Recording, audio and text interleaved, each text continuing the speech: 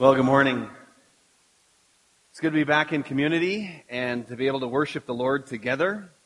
That's our desire. And today we're going to be in a text in Luke chapter 17, so I'd encourage you to turn there, and we'll come to that in just a minute. Last week we began a series on called Faithful Presence.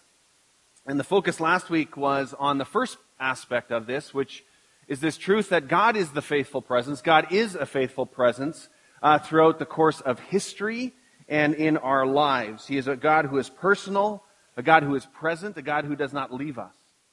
And we can see that, and we looked at a few things last week, but again, just through the whole scope of Scripture, from the very beginning to the end, and even this week again, I was thinking about different texts that reflect that, and they are endless. But let me just give you a few examples again. In Genesis, with Adam and Eve, where God it records there that God was walking in the garden with them and how He was even looking for them and called out, "Where are you?" And you kind of, well, that's God. And it's this personalness of God and who walks with His people, which is this beautiful picture right there in the creation story. In Exodus 20, I was thinking of that one where in Exodus 20, when God gives the law to Moses and the people of Israel, the 10 Commandments begin with the phrase, "I am the Lord your God." And then it goes into the rest of that. And it speaks to relationship. It speaks to this personalness of God. In Joshua, where Joshua was called to step into the promised land and to claim the inheritance that God had for the people of Israel, and right before he walks in there and the people of Israel go into the promised land, you remember this word that is being spoken back and forth, but God is speaking to the people. It says, "Be strong and courageous. Do not be discouraged or afraid." Why? "For the Lord your God is with you wherever you go." Again, a reminder of the personalness of God. Psalm 23, one of the favorite psalms of so many people. And it's a psalm that speaks of this as well. Even when you walk through the darkest valley, the valley of the shadow of death, it says, "I will fear nothing because God is with me." God walks beside me. The personalness, the intimacy with God. In Matthew chapter 28, when Jesus gives the Great Commission as we go into the New Testament, and He says that you need to go and make disciples, and He calls the disciples, and He calls all who follow us as the church to go and make disciples. And you've been given all authority. Jesus says, "I've been given all authority in heaven, and I give it to you, and I want you to go and make disciples in the name of the Father, Son, and the Holy Spirit." And He says, "And remember this, I am with you always, even unto the end of the age, as you go." Relationship, presence, the personalness of God is seen throughout Scripture. Revelation 21, in the second last chapter of the Bible, it has this beautiful image and this declaration again there. And it says, "There was a loud shout," and here's what it was shouted. "God's home is now among His people. He will live with them, and they will be His people. God Himself will be with them." Over and over and over again in Scripture is this reminder that God is with us, that God is a faithful presence. And it's a truth that we need to hold on to, even in those times, and especially in those times when we feel like God is distant and God is silent, that we all experience. But to hold on to that truth by faith, that God is present, God cares, and God is personal and real. It's a truth that is past, present, and future. So this week we want to focus on the kingdom of God among us. Because God calls us also to be His faithful presence in the world. And to see and experience His kingdom in the here and now. And I shared a quote last week, and I want to just put it up again for you. And it's from David Fitch, who says this about God's kingdom and about this faithful presence. "Faithful presence names the reality that God is present in the world and that He uses a people faithful to His presence to make Himself concrete and real amid the world's struggles and pain. When the church is this faithful presence, God's kingdom becomes visible and the world is invited to join with God. Faithful presence is not only essential for our lives as Christians, it's how God has chosen to change the world." That's a big picture, a big mandate that we've been given. But this truth that the kingdom of God is here among us, yet its fullness is still to come. We live in the tension of the now and not yet, that the kingdom of God is now and it is also not yet in its fullness. And we feel it all the time, don't we? I mean, I do. You walk downtown in any large urban center, you see homelessness, you see poverty, you see hurt. You watch the news, you see wars, you see famine. You experience conflict in our relationships, brokenness. And we cry out, Lord, may your kingdom come. May your kingdom come. We feel it in so many ways where we feel the lack of it. And yet the truth is, and what we'll see this morning and what Jesus is declaring, is that the kingdom of God is here. We need to have that kind of perspective, inviting and seeing and experiencing. So, a couple of short verses. Luke chapter 17, verses 20 to 21. It says how one day the Pharisees asked Jesus, when will the kingdom of God come? The Pharisees were the religious leaders of that day who were so well educated and steeped in Jewish tradition. They had heard about the coming Messiah. They had understood the language of the kingdom. And they had a certain picture in their mind of what the kingdom would look like. And that it would be a tangible kingdom in some kind of political or military expression. We're not exactly sure. But they had this picture of a kingdom that in many ways would justify their religious perspectives and their way of life and how they thought about God. And Jesus messes with them all the time because he says, no, it's not about that. And so what does he say? He says, the kingdom of God can't be detected by visible signs. You won't be able to say, well, here it is, or it's over there, for the kingdom of God is already among you. Or in other translations, it says it's already in your midst.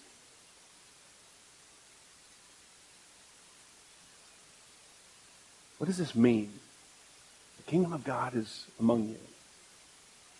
You know, the kingdom of God in many ways comes in phases, and in this expression of it in the New Testament, it comes with Jesus' life and ministry as he is among the people. Part of what he was, I'm sure, meaning was that Jesus is here and the kingdom is here because the kingdom is Jesus. He is the king. And yet it also means more than that. As we know and we read the rest of the story, and Jesus gives his Holy Spirit and calls the church to be his expression in the world. If you read the chapter and you continue on, you see that it also speaks about the future aspect of the kingdom when Jesus returns, and it speaks about the reality of God's judgment and how it will be unexpected, and we should not be speculating about it. But what we're called to be is to be ready, to be faith-filled, and to be persistent. If you read the rest of chapter 17 and even the parable at the beginning of 18. And it's really speaking to this truth as we think about the future kingdom, that we are not to prepare charts and try to understand the timing and the logistics of how it exactly happened, but it's really all about preparing our hearts in terms of readiness and preparedness and living with expectation to know that God's return in Jesus could happen at any time and to bring this kingdom in its fullness. And so to live that way. But here in these few verses, we see some really important verses in all of Scripture that point to this reality of the kingdom of God as present and now, and some of the ways that we can engage in that. You know, if you think back to the Old Testament and the people of Israel, they had this language and this understanding of kingdom. They had this language and reality of kings and kingdoms. In fact, they weren't happy with the way God was present with them. And God was present with them in so many different ways throughout the course of the history of the people of Israel. But then if you remember in Samuel, when the prophet Samuel comes onto the scene, and eventually the Israelite leaders, they meet with him and they say, you know what, we actually want a king. We want to be led differently. They weren't happy with being led with prophet and priest and judge. And now they wanted something more. They wanted to be like the nations around them. We want to be like those nations beside us. We want to have a king that will rule us. And Samuel warns against that and says this isn't really God's plan or God's design. But they clamor and persist. And what happens is God actually consents and gives them a king. Because they say, you know what, even all your warnings, despite all your warnings, even so, we still want a king. And so the people of Israel in this Jewish history and culture understood kingdoms. They understood what it meant to have a king and some of the good and the bad of that. And there was lots of times when they regretted that. And God regretted that as well too, as it says in Scripture. But the kingdom principle interestingly, is not abandoned by God. Even as we come into the New Testament, it was steeped in Israel and steeped in the Old Testament, but it's also there in the New Testament throughout. Jesus picks up this language, uses this language over and over again, but as Jesus is apt to do, he completely redefines it. And he changes it radically from what these people would have understood it to be, and he changes its meaning, and he changes what it looks like. He spoke of the kingdom often, and yet it seemed as a mystery, as he so often described it in metaphors. Let me just give you a sampling, all from Matthew chapter 13, one chapter in the New Testament. He says in verse 24, well, the kingdom of God is like a farmer who planted good seed. A little further on in verse 31, Jesus says, well, the kingdom of God is like a mustard seed. Or 33, the kingdom of God is like yeast in baking that permeates throughout the dough. Verse 44, the kingdom of God is like a treasure hidden in a field. 45, the kingdom of God is like a merchant on the lookout for choice pearl. 52, the kingdom of God is like a homeowner and a storeroom of truth. If you want to do a fascinating study, just look up all the references to what is the kingdom of God like that Jesus teaches. It's just over and over again. There's a mystery to it. There's a beauty to it. There's something about it that, yeah, you get a taste of it. You get a glimpse of it. You think you've got it, and then it almost kind of eludes you. And it's sort of like this choice gold that you see glimmering in the rocks and that you're mining for. And you see just little glimmers of it, but there's just so much rock there. But every once in a while you see just a little bit of that gold. And it's like Jesus is saying the kingdom of God is like. And he teaches with these metaphors, and he continues to build this mystery, and he says it's not what you think. You think it's like this, it's different. You see the ways of the world, it's different. It's not about the power structures of the world. It's not the way that you think it's going to come in. Even to these religious leaders of the Pharisees, he's saying it's different. So he says, the kingdom of God can't be detected by visible signs. You won't be able to say, here it is, or it's over there, for the kingdom of God is already among you. It's an upside-down kingdom, as it's been referred to. The Pharisees wanted their approach affirmed, and Jesus didn't think so. He says, no, it's quite different. We could have a list that is endless, but as I thought of even just a few examples, I thought, what is the kingdom of God like that I see in situations and people and relationships around me? The kingdom of God is when grace is given instead of revenge. Kingdom of God is when showing love is more important than being right. The kingdom of God is when somebody repents and there's forgiveness and reconciliation. The kingdom of God is when a hardened heart softens and then softens again. The kingdom of God is when truth is dealt with, but love is so present. The kingdom of God is when somebody leverages their strength for the sake of another. The kingdom of God. So as I was thinking about this week, and I struggled, shared with you, I struggled this week with this message because the topic of the kingdom of God is massive. It's like, how do you get a handle around that? And throughout the fall, and as we enter into some of these disciplines of faithful presence, we'll get more specific into some of these things. But there are postures and practices, you might call them, that help us to see and experience the kingdom of God. We need to see differently. We need to look differently. We need to observe the world differently. We need to observe our situations and our life differently. Whatever the case may be. But as I was praying about this week and reflecting on it, it came down to three things for me that I want to share with you. And I hesitate to distill it down to three things because it's so much more than this, but this was helpful for me. And I hope it is for you. And think of it as maybe three movements: upward, inward, and outward. And so the first one is about upward. If we're talking about the kingdom of God is about the King. It's about Jesus, first and foremost. And so the kingdom of God is about focusing on the King, that upward look. That we need to have a continual focus on Jesus in all situations, in every circumstance. That Jesus is where our focus needs to continually be, not on ourselves, and even not on our own limitations. And even this week, as I was struggling with this message and beating myself up at times, I know none of you ever do that, but it's like, oh, I'm just so inadequate. How can I preach this? And it's like, and then all of a sudden I realize, you know what? When I do that, the focus is now on me. And that misses the point, which is why it's not about me, and it's not about you, it's about the King. And so the kingdom of God is about keeping our focus on the King. And we need to continually remind ourselves of that.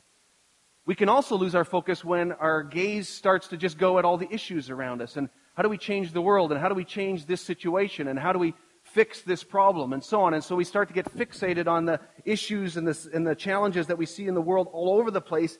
And they can overwhelm us. And it reminds me that, again, we need to focus on the King, on the one who can change everything.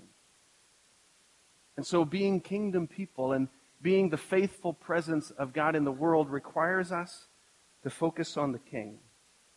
I think of Hebrews 12, where the author of Hebrews talks about we need to strip off the weight that slows us down, including the sin that trips us up. I mean, think of all the things that fall into those two categories, the things that slow us down and the sin that trips us up. And keep your eyes on Jesus, the perfecter of your faith. And then you won't get weary and give up, but you can run with endurance. Or I think of Philippians 3, where Apostle Paul is talking about, he had been focused on himself, and a lot of culture focused on their credentials and their background. And he says, well, if you want to play that game, I can do that. And he's a Roman citizen and all the things of his background. But he says, I consider all of this garbage. But there's one thing that I do. He says, forgetting what is behind and straining towards what is ahead, I keep pressing on towards Christ Jesus. And it's this constant call and reminder to focus on the King. To look up. To not just be overwhelmed with the circumstances around us. To not be overwhelmed with our own inadequacies or how we don't measure up. But to realize that there is a King of the kingdom who gives us power. And who is the one who can change things. I was also thinking about how we approach, as I alluded to, the issues in our world, and it caused me to think about the theological approach of thinking of a bounded set and a centered set. Let me explain. It's pretty simple, really. When we think of a bounded set in terms of how we approach theology, we're focusing on the perimeter, on the periphery, on what is it that keeps the boundaries. The centered set is when we focus on the center of our theology, on who Jesus is, and we are called to be a people who focus on the center and on the kingdom. Because here's another way that we can take the focus off the King. Sometimes we get so caught up in marking the boundaries of the kingdom, and we want to make sure that people are walking the boundaries of the kingdom to make sure that we can always mark who's in and who's out of the kingdom. Right? What's acceptable, what's not. And it's this boundary marking, this boundary view, this constant gaze that looks to the boundary of the kingdom. And so the history of the church has so often been filled with this. With wanting clear black and white rules on a whole range of issues so that we can maintain the borders. Because then we'll be safe and we'll know who's in, we'll know who's out. I mean, the church has tried to do that for years. But it's also where we get so lost. We lose sight of the King as our focus, who's at the center. You know, I've had pressures as a pastor and as a leader in the church for years, over the years, on all kinds of issues. Pressure to make all kinds of declarative statements, strong, definitive, declarative, simple, one-sentence statements about a whole range of issues. I mean, take your pick. From sexuality and gender identity to divorce to the Catholic Church to assistance in dying to racism to white supremacists to the KKK to the environment and global warming to gambling and casinos to movies and entertainment. I mean, take your pick, right? People who want to say, where are the boundaries? Like, Pastor, give us the boundary markers. Like, give us the one definitive statement that will actually make it all real simple for us. It's interesting, though. I don't get the same pressure to make those statements about pride and materialism and gluttony and the kind of houses we live in, the kind of vacations we go on, those kinds of things. But it's not that simple, because we need to be engaged with people in our culture and face the issues in a unique way that speaks truth into it, but always is up close and personal with love as well. Because you see, how we do that is so important. And I think we can learn better ways of engaging our culture in the truth and holiness of God, which will come up more in the last 2 points of my message and also throughout the fall. But truth, you see, is not a grenade to be tossed over a wall. Truth is not a spear to throw or a missile to launch from a distance at a target. As I was thinking about this week, I thought truth is this treasure to be held carefully and to be examined in close proximity in community. Focused on the King and the love of Jesus and the desire to honor Him above all things. That we see our own brokenness in this and that we also love and care for people deeply.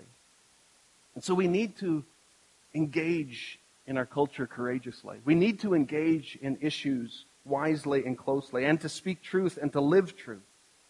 But the focus must always be more on the one who is truth, the King.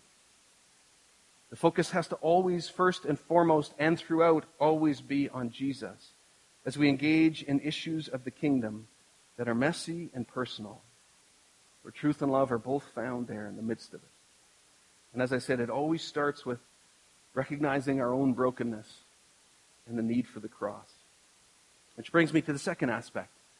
We need the upward focus of focus on the King, and the second part is we need that inward focus of experiencing the King, of actually experiencing Jesus and knowing the love of Jesus in a way that changes us.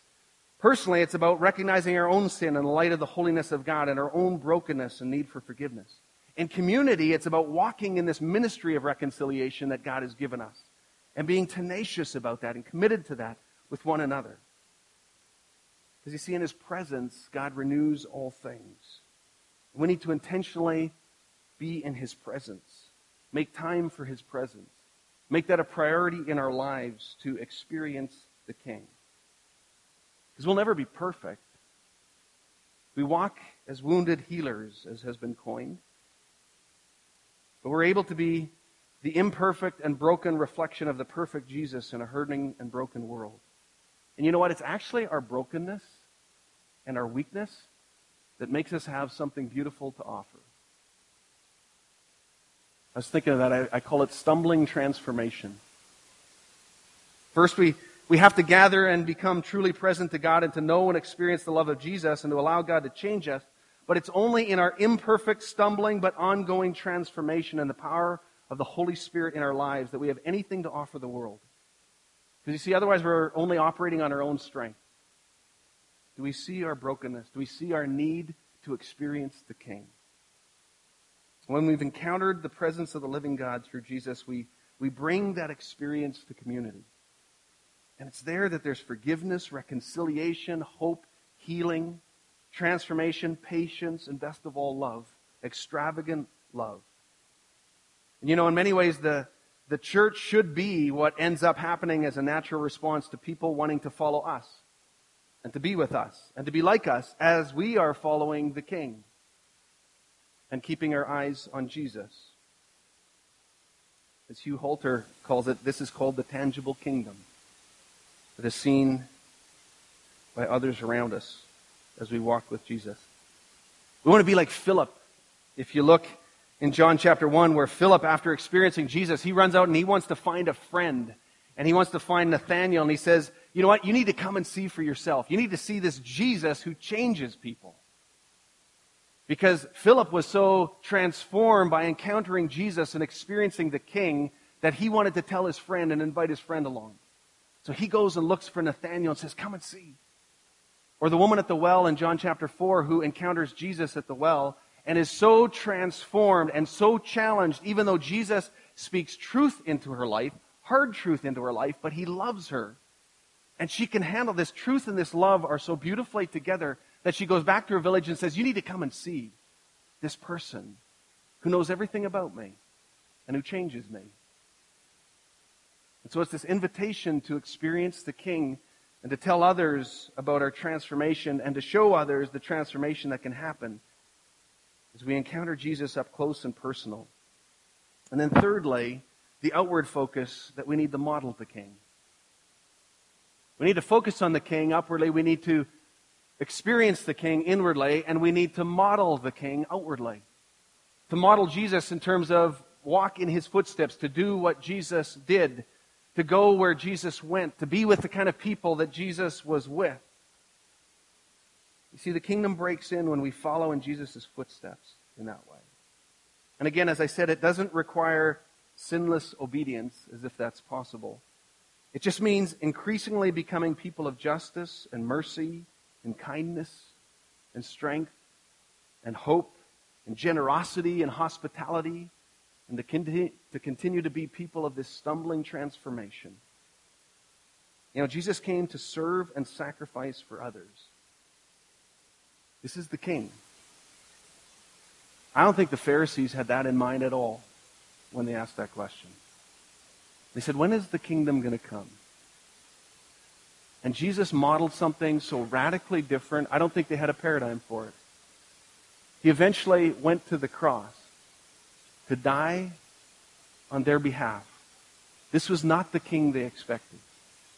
And in fact, the disciples, not long after they had been arguing about who would be greatest in the kingdom, and after they were wrestling with, well, who would actually sit next to the right hand of Jesus, then Jesus is in the upper room with them, and what does he do? Well, here's the most powerful person in the room, and he washes their feet.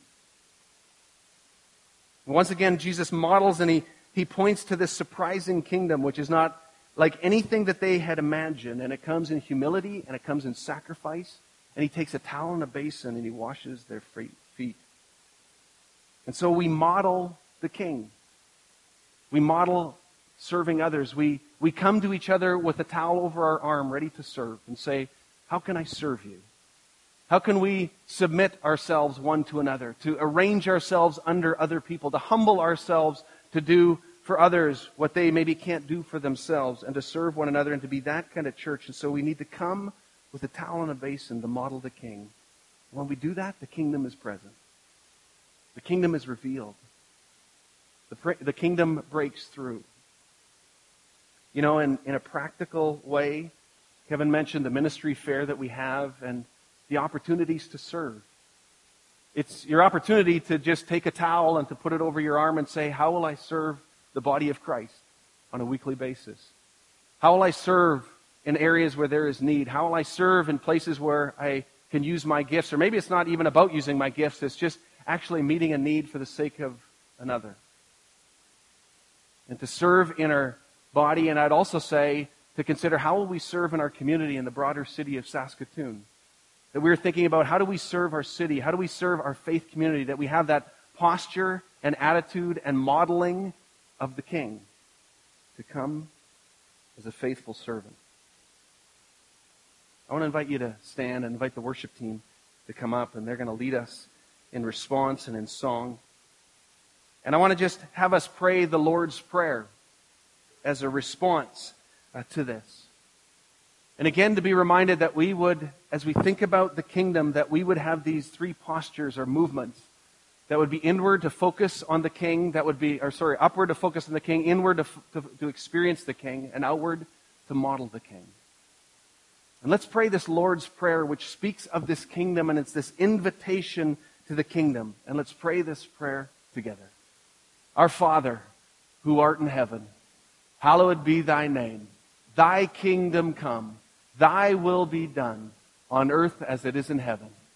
Give us this day our daily bread, and forgive us our trespasses as we forgive those who trespass against us. And lead us not into temptation, but deliver us from evil. For thine is the kingdom, the power, and the glory, forever and ever. Amen.